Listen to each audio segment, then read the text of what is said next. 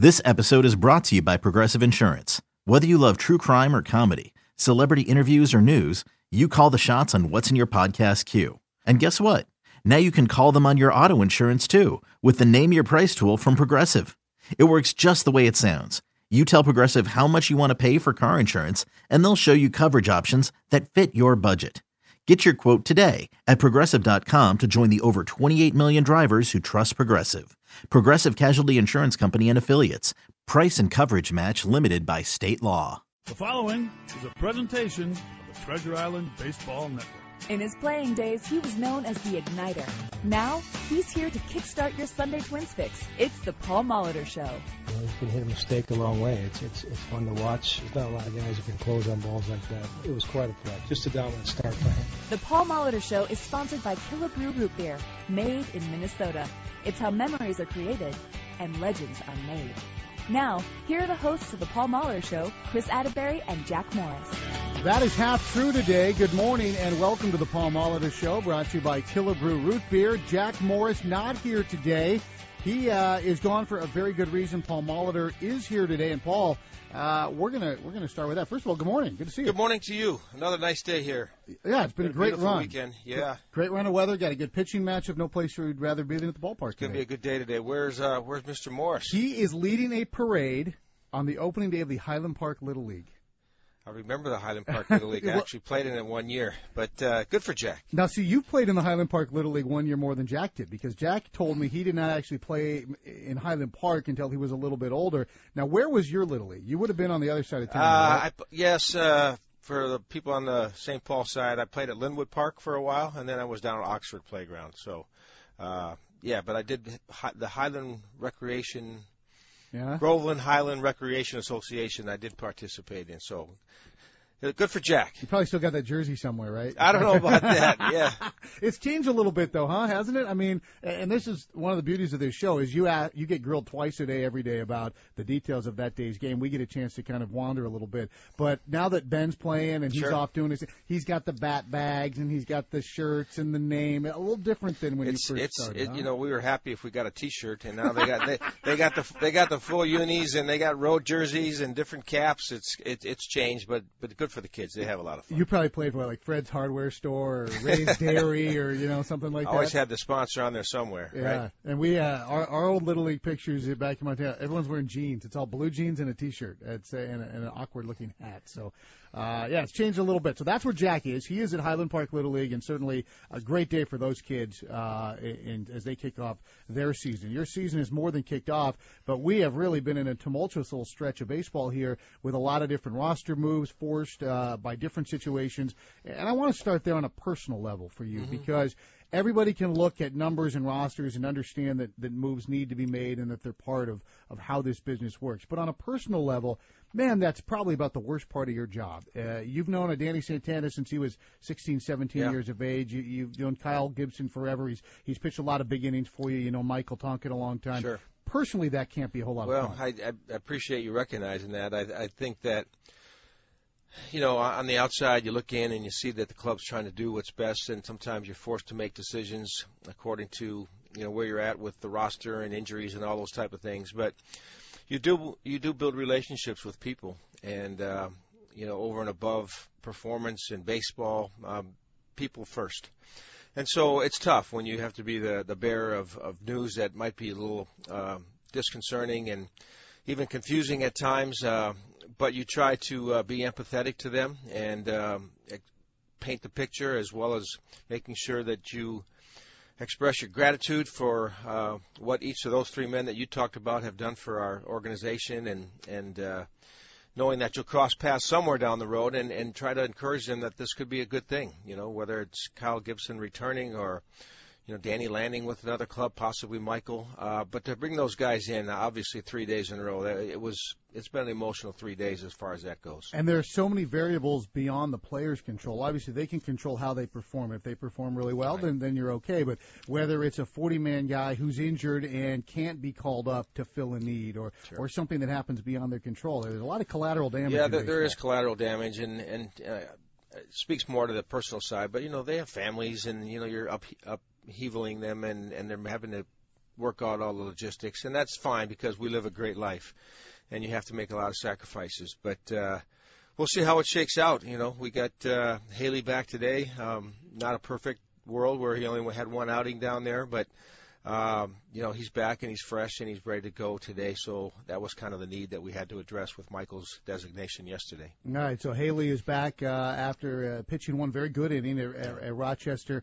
Any other news before we take our first break and whether or not Danny's been claimed, or what are the timeline on something for Danny and for Michael? I haven't heard anything this morning. I would imagine some of those things, if they do unfold as far as these guys landing with other clubs, in Danny and Michael's case, we'll probably find out sooner than later, but I would expect it probably not to be today. All right, well, we took you all the way from the innocence of Little League to the brutality of Major League Baseball there in one segment. We'll come back and talk about happier things and talk more about baseball. It's the Paul Molitor Show, brought to you by Killebrew Root Beer on your home for Flint Baseball. This is the Treasure Island Baseball Network.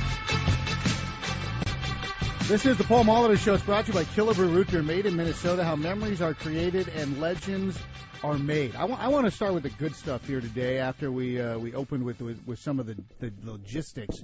Irvin Santana, Chris Sale. And if you like pitching, you like baseball, get to the ballpark, grab a radio, grab a television. It's going to be fun. These are guys who were both pitching very, very well. I always ask Danny this question. He says the night before as a hitter, you're fired up. You can't wait. If you really want to be the best, you got to face guys like this. Were you like that as a hitter when you knew that you were going to face a true ace the next day? Were you fired up to get to the ballpark? I think particularly as a young player, I was always one who kind of, at least, in the back of my mind, looked ahead to, rotation matchups when I knew we'd be going to Boston and New York, and you're a young player and playing in those famous stadiums, and then you'd face the likes of, Guidry or Tiant or whoever it might be. You'd mark those days down in the back of your mind. I think as you get older, you're still aware of those things, but you kind of a little more businesslike about, this is going to be fun, but you stay a little bit more present. But at a game like today, it's early on in the season, but, Sale's been dominant for multiple seasons, and Irvin's been good at times and really good at others, and right now he's as good as anybody. So you got a nice matchup with, I think, currently the number 1 and 2 guys in ERA in the American League, and it'll probably end up 10-9. I mean, you don't know what's going to happen. That's what's the great thing about our game. They do it in very different ways, obviously. Irvin has been coolly efficient. He works with a great tempo. Sale's a guy who can throw a ball through a brick wall, and he can strike you out at any point in time. This club and a lot of the guys that you maybe will be able to put in your lineup today have had some success against Sale for whatever reason. They don't like to talk about it, and I understand why, but Sure. but they have had some success, which is more than most of the league can say. Yeah, especially a couple of years ago, I think we faced him like 6 or 7 times, and we had a good year against him. I understand, like you do, that they don't want to talk about it because you don't want to, put the old hex on something that seems to be going in your direction. But I don't think anybody ever gets overly comfortable when you got Chris Sale on the mound. And potentially today, Dozier not being in the lineup, who's done well against him. Buxton maybe not so well early, but a little bit better last year. So, these are questions we still have to answer as we approach game time. But, if you can find a way to score some runs off this guy and Irvin does his thing, that's going to be your best chance. But I'm sure Sale's very aware of his history with our club, too, and that might be extra motivation. There's that old adage, too. If you don't get a guy like that early in a ball game, or if you squander a chance Sure. early in a ball game, he's just going to get better. Would you agree with that? Have you seen that play out over all your time in the game? I think guys with this type of stuff and these type of resumes, they're Cy Young contenders each and every year, that they do have a way of starting to be able to sniff wins. If they can somehow get through those first couple of innings somewhat unscathed, that obviously, especially if their club gives them a lead, they know how to pitch and they know how to protect those type of games. So that'll be part of the challenge depending on what happens early. You touched on Brian Dozier, and we don't know at this point. We're talking in the 9 o'clock hour. He took a nasty turn with the ankle, trying to get the swelling down. But one thing it highlights is really how different it is to fill out a lineup when you can't put him at the top of it and you're shuffling some parts around. It's almost like you don't. I know you do, but you don't fully think about it until you're forced to think about it. Well, obviously, and no disrespect to the other people, there are certain guys that leave bigger voids when they're not available. And Brian at the top has been a staple for us here in the early stages this year, and last year we all know the type of season that he has. So, but I think that's a challenge for the other guys. It's not like you have to do more, but you want guys to go in there and be able to be, replacements that can help us try to find a way to win the game today. So. I'm looking at a couple different options with the lineups, depending on if Byron's going to be able to go or not, and we'll see how it shakes out. And now I know, again, Byron, we're going to wait on. He felt a ton better yesterday, told me just in casual conversation that he felt like he could go. Now, what a player feels like and what a doctor feels like sometimes are different. But he did go through some drills yesterday, which is a good thing. I think he was definitely available yesterday in terms of pinch running or maybe a little bit of defense. And today, I know that's still the case. It's just a matter if he's good enough to get a start today. And I do have to say about Brian as a little bit of an afterthought. I mean, for him to continue to play the other night and how swollen and discolored that ankle was yesterday, that was pretty amazing when I reflected on that. So we're trying to be patient with him to see if he's possibly available. Maybe even today, but more likely sometime next week, and we can avoid the DL situation with him. I'm glad you pointed out. He made that play to his left in the ninth inning, and he had a long way to go, and it bobbled it and still got the out. He's doing it on one leg. Yeah, he was basically doing that when we took a look at that ankle after. It was a pretty common sprain, and it was just, on the lateral side, and you get the typical swelling and discoloration, but we'll see how he comes along. They can do a lot of good things with the rehab people now that expedites those processes. That's Paul Molitor. Expediates. We haven't used that word a lot on this show. Expediates. We'll expedite our way to a break. We'll come back with more. It's the Paul Molitor Show on your home for Twins baseball. This is Chris Adabir, and you're listening to the Paul Molitor Show on Go 96.3.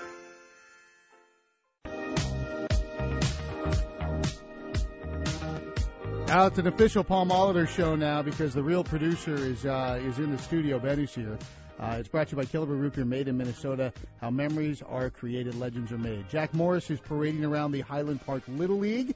I might be wearing his old jersey. I'm not sure. And Paul Molitor is here in studio anticipating a rubber match between the Minnesota Twins and the Boston Red Sox here today. And I want to talk about a couple of your offensive guys. Before banging into the walls and having the issues in the outfield physically, Byron Buxton was on a nice little tear at the plate. And Eddie Rosario really had seemed to find himself at the plate as well. What difference does that make in your lineup when you get those two guys in the bottom third able to get on base with some sense of regularity? Well, I think it's a significant difference when you do have more balance. Byron's struggles early were well documented, and he seemed to at least get to a point where his at-bats started to look more normal. Results are still going to be hit and miss, as they are for most players. But, he gives us a chance to turn over the lineup with a potential to score some runs. You don't want to be limited to where you only feel where your lineup gets around to a certain place that you're going to have chances offensively. And with Rosie, obviously he's really trying hard to, improve his overall game. Base running, defense, we know he's solid, but his at-bats, whether it's been left or right, he's been finding ways to do a little bit better job of keeping the ball in the zone. He still doesn't have a ton of walks and those type of things, but I think he's using counts in situations so far a lot more effectively. We saw that one flashback to 2015. He had a double, I think, into left field on a ball that probably would have beamed a right-handed batter. Yeah. And then yesterday he swung at one he pulled it foul. It was a high heater, and I think it might have been just a tip over the top of his helmet.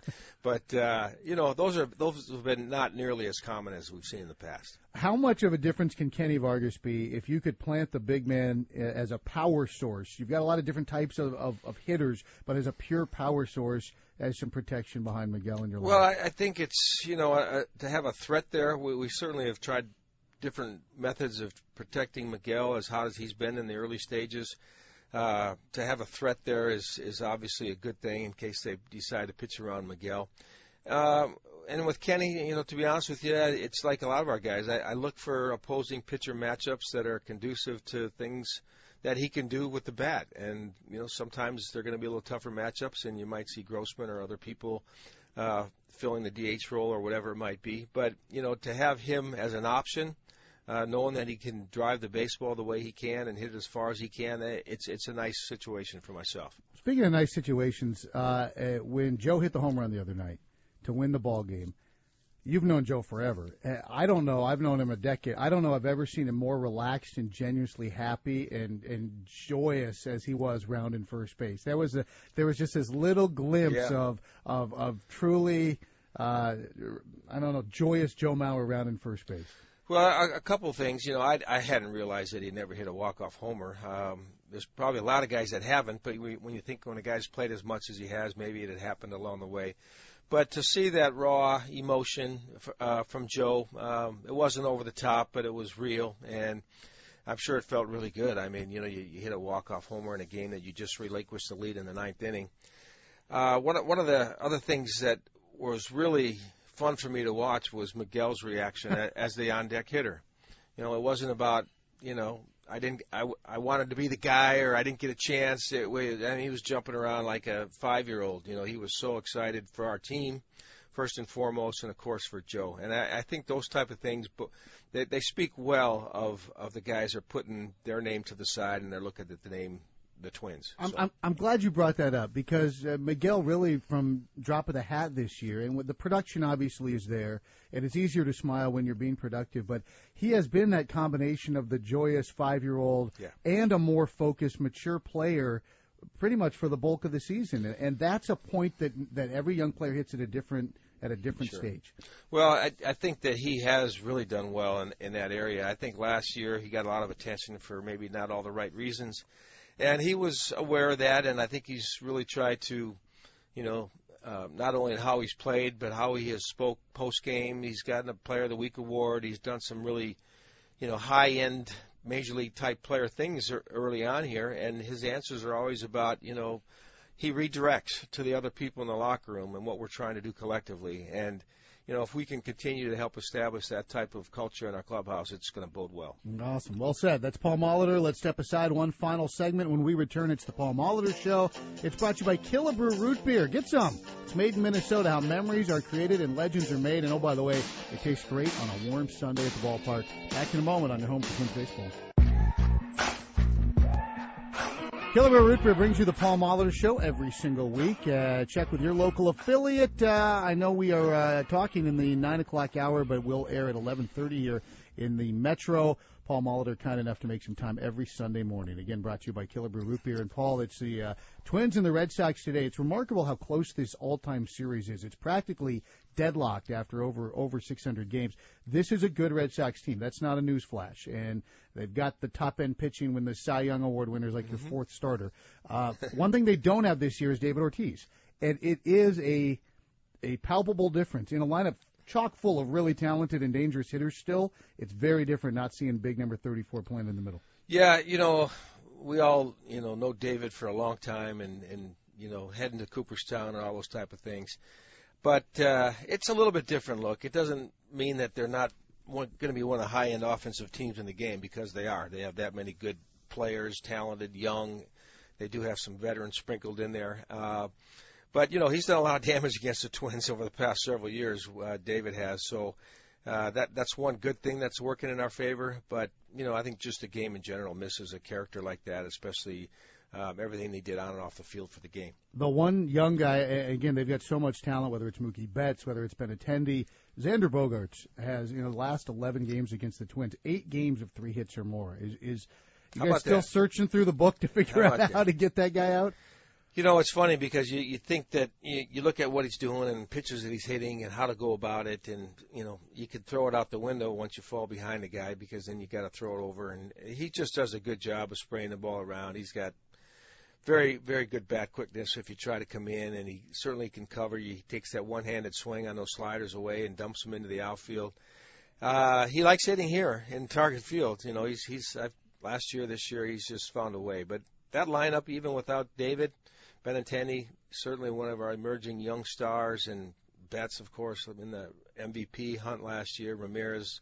They have a lot of really good hitters. And one guy that commands respect, I think, around the league. Certainly, I will turn out to see what he's up to, is Dustin Pedroia, and he just continues to be, in many ways, what a baseball player should be. Well, I every once in a while I get asked about guys that you talk about players around the league that you really admire and have a lot of respect for. He's right at the top for me.